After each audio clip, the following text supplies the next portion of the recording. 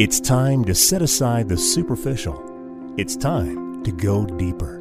It's time to engage in truth. Here's John Bornschein. Well, hello, everybody. Welcome back to Engage in Truth. This is John Bornschein. I'm a senior pastor of Calvary Fellowship Fountain Valley Church right here at Colorado Springs. I'm so excited that you're tuning in again. Today, we are continuing in a study that we began a few weeks ago as we were learning to prepare in spiritual warfare. How do we put on the full armor of God? How do we assess how our enemy works in this world so that we can be better prepared by way of a boot camp through God's holy word so that we can do spiritual warfare with victory? And rather than fighting on our heels all the time, where we're always in a defensive posture, we then learn how our prayers can be powerful and effective. The prayers of a righteous man that availeth much. And we learn how to pray, and we learn what the armor is, how to wear it appropriately, and how to do battle in the spiritual places.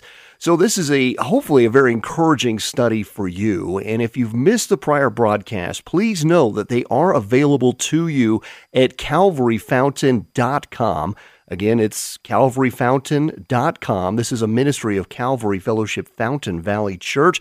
And so we make all that available to you so that we can equip the saints for the work of ministry. And, let's just get right into this here, because we've been using the base verse of 1 Timothy chapter 1, verse 18 to really highlight this particular study of preparing for battle. Let me take you to Scripture now. We'll read together 1 Timothy chapter 1, verse 18. This charge I commit to you, son Timothy, according to the prophecies previously made concerning you, that by them you may wage the good warfare. And here Paul is calling Timothy to wage a good warfare. This is a tactical, noble campaign, not a one-off, not a singular battle, but rather knowing that if we are in service to Jesus Christ, that there is a very real battle space, and it's often right up to our doorstep. We can't hide from it. We can't run from it. If you claim the name of Christ, the battlefield is real. It can often even be in places like our family dynamic, relationships with our friends and neighbors, and in all these spheres of your influence, we know that the battlefield is real, and every morning we have to rise to the occasion to put on the full armor of God. So to help us in this study, Dr. Steve Ford is back in the studio with me. Dr. Ford, so good to have you back, my friend. Thank you, John. It's great to be back. I really enjoyed last week's show, and we were able to cover a couple of pieces of the armor. We were able to cover the belt of truth and the breastplate of righteousness. I just found it interesting that Paul puts the belt of truth first, and you were telling us about what an important linchpin, really, piece of armor the belt was, and how it sort of held everything else together. Yeah, and how you could virtually disarm somebody by removing the truth. That's right. And it's important that we're protected. We protect ourselves through the power of the Holy Spirit, that we're protected from Satan's lies. Jesus said that He is the truth. That's right. So Amen. we need to make sure that we focus on that and focus on Him. And I think it was just very interesting that Paul put that first. I also thought it was really interesting to go back, and I read the book of Ephesians, just to sort of give the entire full armor of God context. And wow, I would just encourage any of you to go back and do that. Every sentence is just pregnant with meaning. And Paul just really, once again, through the influence of the Holy Spirit, just really outdoes himself in Ephesians. There are just so many great truths of our Lord and Savior Jesus Christ. Amen. You'd almost think the Holy Spirit wrote it, right? I know, right? It's just amazing. Yeah, we certainly know the Apostle inspired. Paul is a pen of Almighty God. I love how he uses men and even the words of women to contribute to his holy word. Of course, Amen. It is a work of the Holy Spirit. Yeah. But you're right. I've often heard that, Ephesians reminds us who we are in Christ Jesus. Because so often we're convicted, as we even see in Corinthians, 1 Corinthians chapter 6 even, about that we were this way, but now we're new. We're brand new in Christ Jesus. We're no longer the old man or woman. And look what he has done in Ephesians. This demonstrates this power of what our marriage symbolizes, who we are as saints of the Most High God. And now, yes, put on the full armor as you do battle in the high places and all across this globe. Yeah, and as you and I had spoken about, that we are seated with Christ in the heavenlies. Amen. Yeah, and that when we accept Him as our Savior, we become part of Christ. We become part of Him.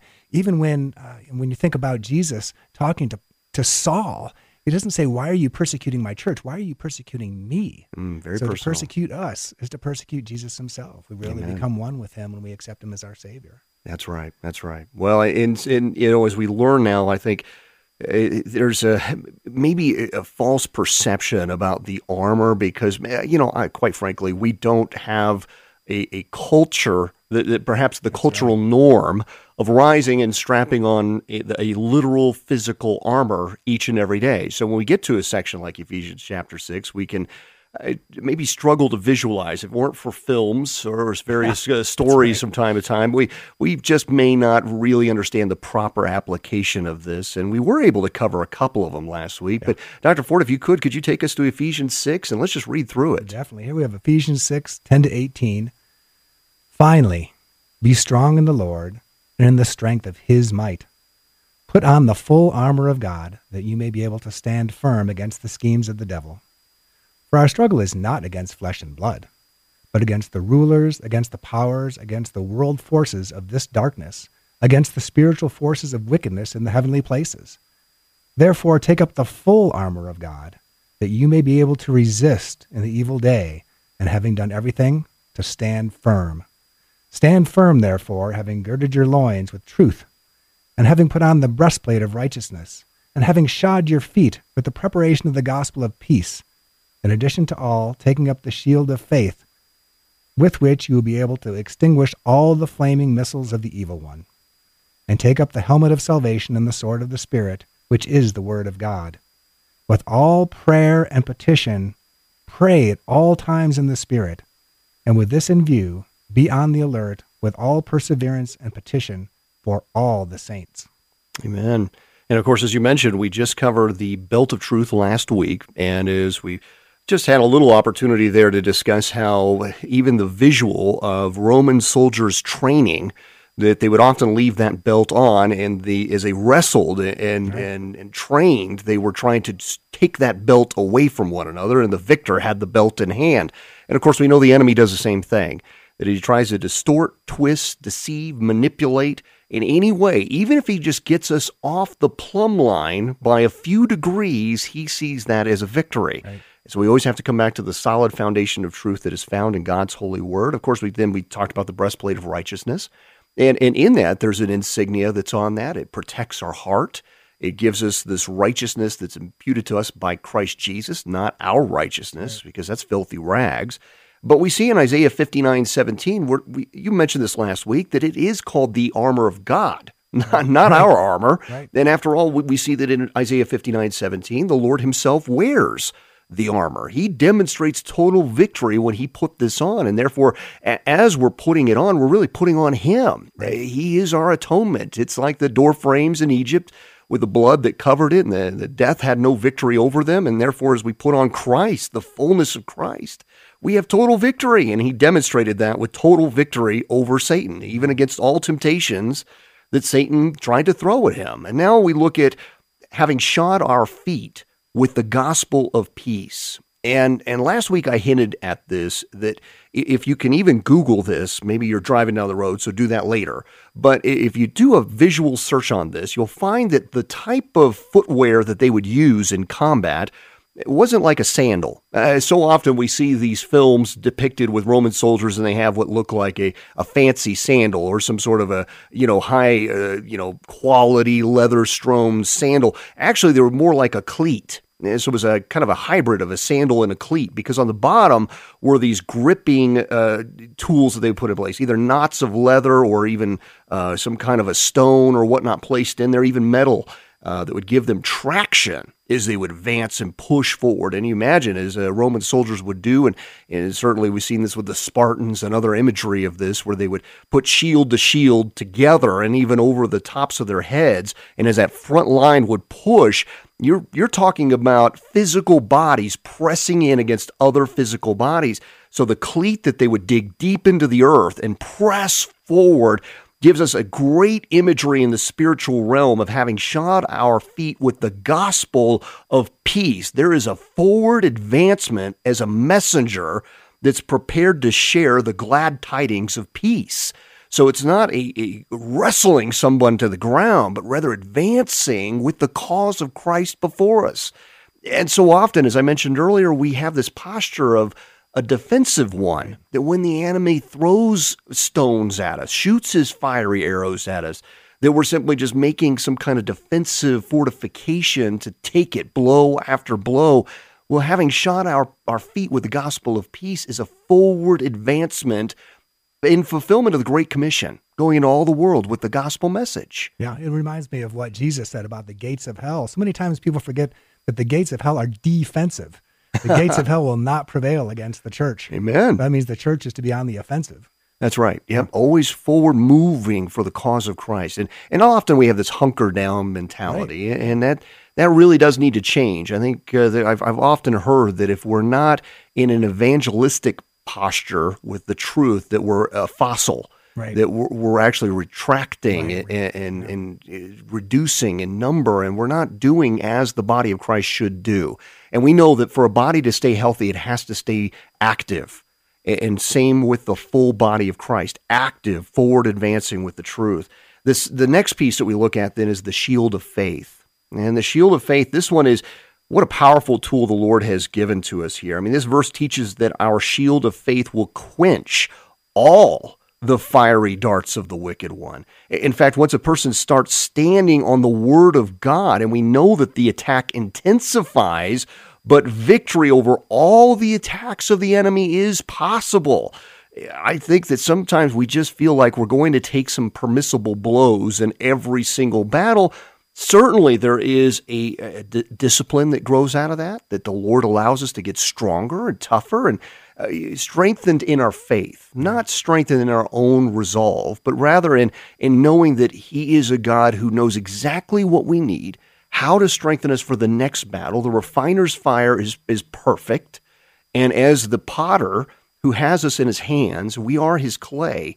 He is going to shape us, and often through these battles, we are going to learn to depend on Him in ways we haven't learned before, because so frequently in the Western church, we have a lot of resources at our fingertips, no matter how impoverished we may feel. In fact, I read an article the other day. It was a finance article, lots of fun. It said that if you make $14,000 a year in the United States, you're making 7 times more than the global average. Wow.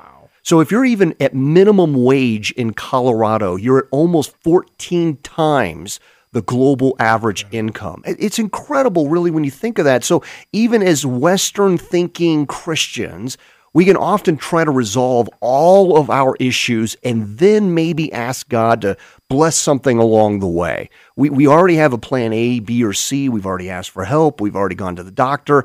We haven't really implored God for total dependency like Israel in the wilderness. And I think that's why the shield of faith is so important to be skilled with. Yeah, it took me way too long in my walk with the Lord to realize that He is not my wingman. Amen. Listen up, Lord. Here's what we're going to do. Here's what we're going to do today. It's like, no, that's not the relationship. That's right. That's right. If anything, I'm His wingman.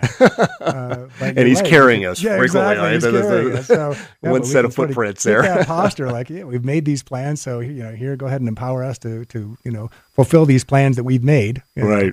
Yeah, I think you make a great point too. That in just considering our culture and other cultures, and I think one thing that we need to be aware of is just our own cultural biases. Even as we look at our walk with the Lord and we look at the church, that sometimes we are just filled with certain cultural biases, and some of those may have to do with the affluence, our lack of feeling the need to depend on others, and sometimes even to depend on the Lord. Mm-hmm. Amen. That is true. And He tells us, I love these scriptures. I always want to come back to scripture to strengthen our discussion. Right.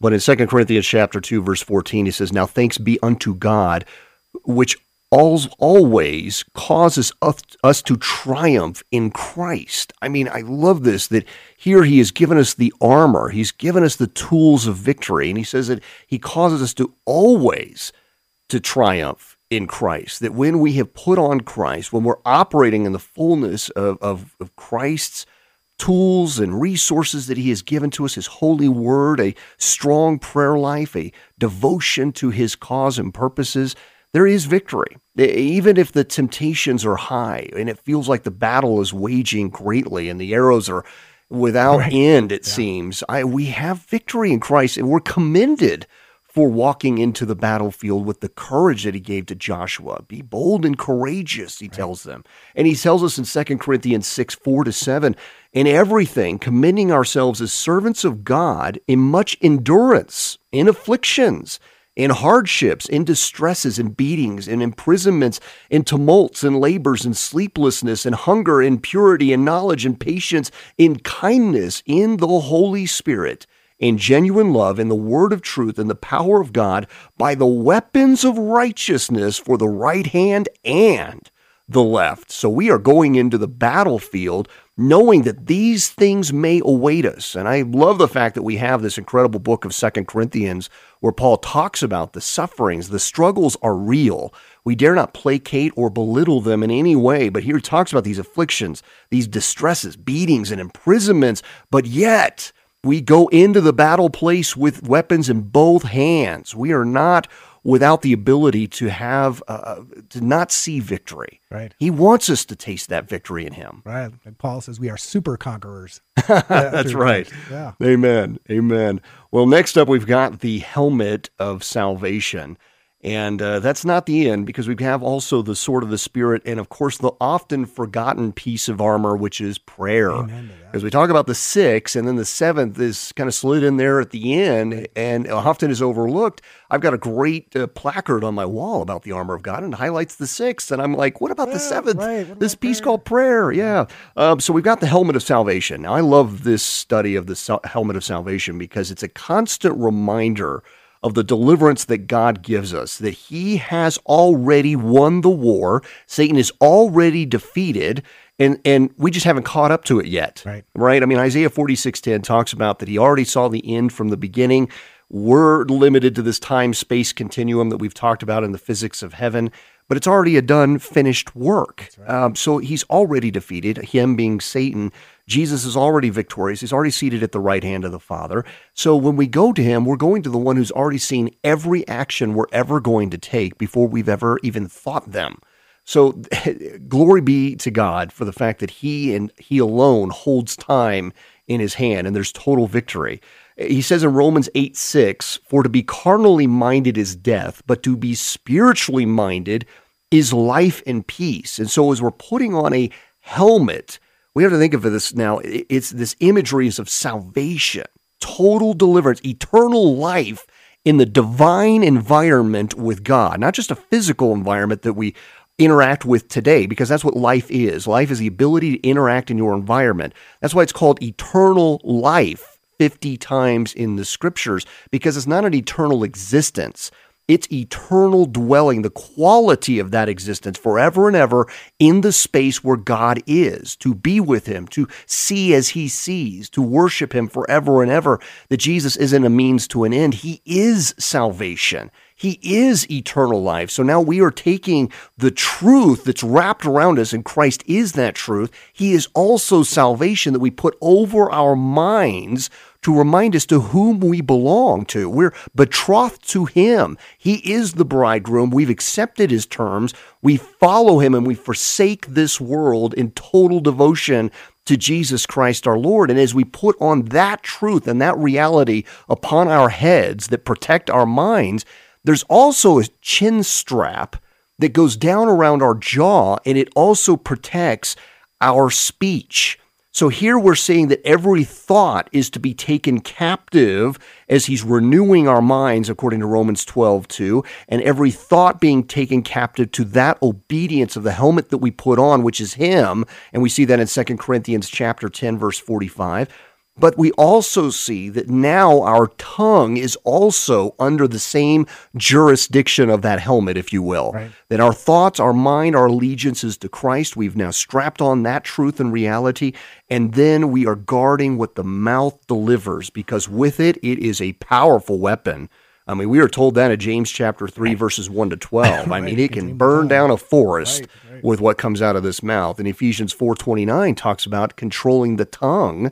That, you know, I used to have my children memorize that in sort of a paraphrase version, that let no unclean words come out of your mouth, only words that are helpful and build others up according to their needs, is what we see in Ephesians 4:29. It's a great verse to memorize For parents who want their children to memorize some scripture, go to that one, Ephesians 4:29, because it talks about that controlling of our tongue. And this helmet then does everything of the neck up, right? Of controlling our mouthpiece, controlling our thoughts, even as Philippians tells us of what we visually see, whatever we take into our ears and through our eyes. Let it be blessing to the Lord, right? That only what is praiseworthy and brings him glory should enter into these chambers that enter into our mind, right? So all of it is being taken captive by this helmet of salvation. And then we have the sword of the Spirit. Now, God didn't mean for us to fight a defensive battle, just to suit up and take blow after blow with the enemy striking at us. That's why he's given us this sword of the Spirit, his living word that's contained in the Bible. We had a little laugh about that of saying, well, who's really the author? Well, Paul's a pen, but it's the Holy Spirit who is bringing forth the word of God onto paper. And it doesn't matter if it's in English or Spanish, Greek, Hebrew, or Latin. It is all the written word of God, all perfect, infallible, and given to us to be sharper than a two-edged sword. And we read about that in 2 Timothy 3:16 and Hebrews 4:12. So it is the word of life.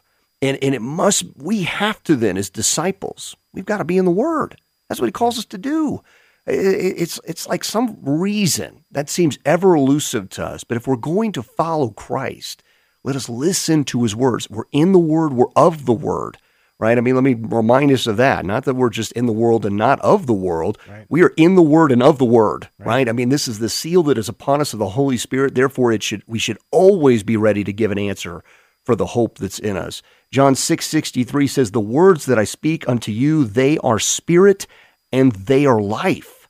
So the sword is only useful if we keep it sharp. Now, I remember when I was training for kendo, and learning to use different weapons of warfare. Now, I used a Madu and a glaive, and some people are listening to that going, what is that? Well, they're different types of warfare instruments, but what you learn rather quickly is that you could have an entire rack of different types of weapons that look very neat. You grab them, and then you try to go into the battle space, and what you find is that you could actually do more damage to yourself than to your enemy because you have no idea how to handle it. And the Word of God does that to us too. Because if we haven't confessed our sin, if we haven't declared allegiance, confessed with our mouth, Lord Jesus, and repented of our sins, the Word of God is going to sometimes do more damage to our hearts first because we'll be convicted of that sin, we'll be broken down, sliced open so that the truth of the root of our sin is exposed so that the gospel can come through and sew us all back up and make us ready to handle that truth so that we can go out with the Lord's message and mission before us. And I praise God for that it's going to hit us first, especially if we're dealing with hypocrisy, because, boy, we can sure say an awful lot and not live it. And then we grab the sword of truth, and we're going to act like we're going to go defeat the enemy, and he's going to laugh at us a bit. I suspect a lot. Right. If we're going out there in the illusion and putting on a masquerade, we're acting like we're haughty and filled with righteousness, and he knows what we're trying to hide. And so, therefore, we need to let the word go sharp both ways, cut to the root of our issues and our bone and marrow so that we can use it properly to bring down strongholds, right? So it's not an easy weapon to wield, and it needs to be handled carefully. And that's why we're instructed scripturally to rightly handle the word of truth. And so this is where we have to be in the word and of the word, right? We've got to constantly be disciples of it, learning it. There's wonderful daily Bibles out there, Dr. Ford. I don't know if you have a favorite or not, but I just saw that John MacArthur just released his daily word, a scriptural verse. Scripture was kind of broken out into days now, and I know it's been a long time coming from him, but there's quite a few out there. And I certainly encourage every one of our listeners, be in the word every day. Even if you just give it 10 minutes, you will be strengthened and equipped, and then maybe your 10 minutes goes to 15 and then to 20, and you can't get enough of it. Something is always better than nothing. That's right. Amen. So we hope certainly that as you've been equipped this day and with not only with the Word of God, but an understanding now of the armor of God, we'd encourage you to go back to listen to next week or last week's and the previous weeks and the entire series here. Get equipped. Share it with your friends and family alike. You can find this broadcast and all the others at calvaryfountain.com. calvaryfellowshipfountain.com. This is a ministry of Calvary Fellowship Fountain Valley Church, and services are 8 a.m. and 10 a.m. on Sundays. We're so grateful that you're being faithful and listening each and every week, and we look forward to sharing with you more next week. God bless you, my friends. Take care.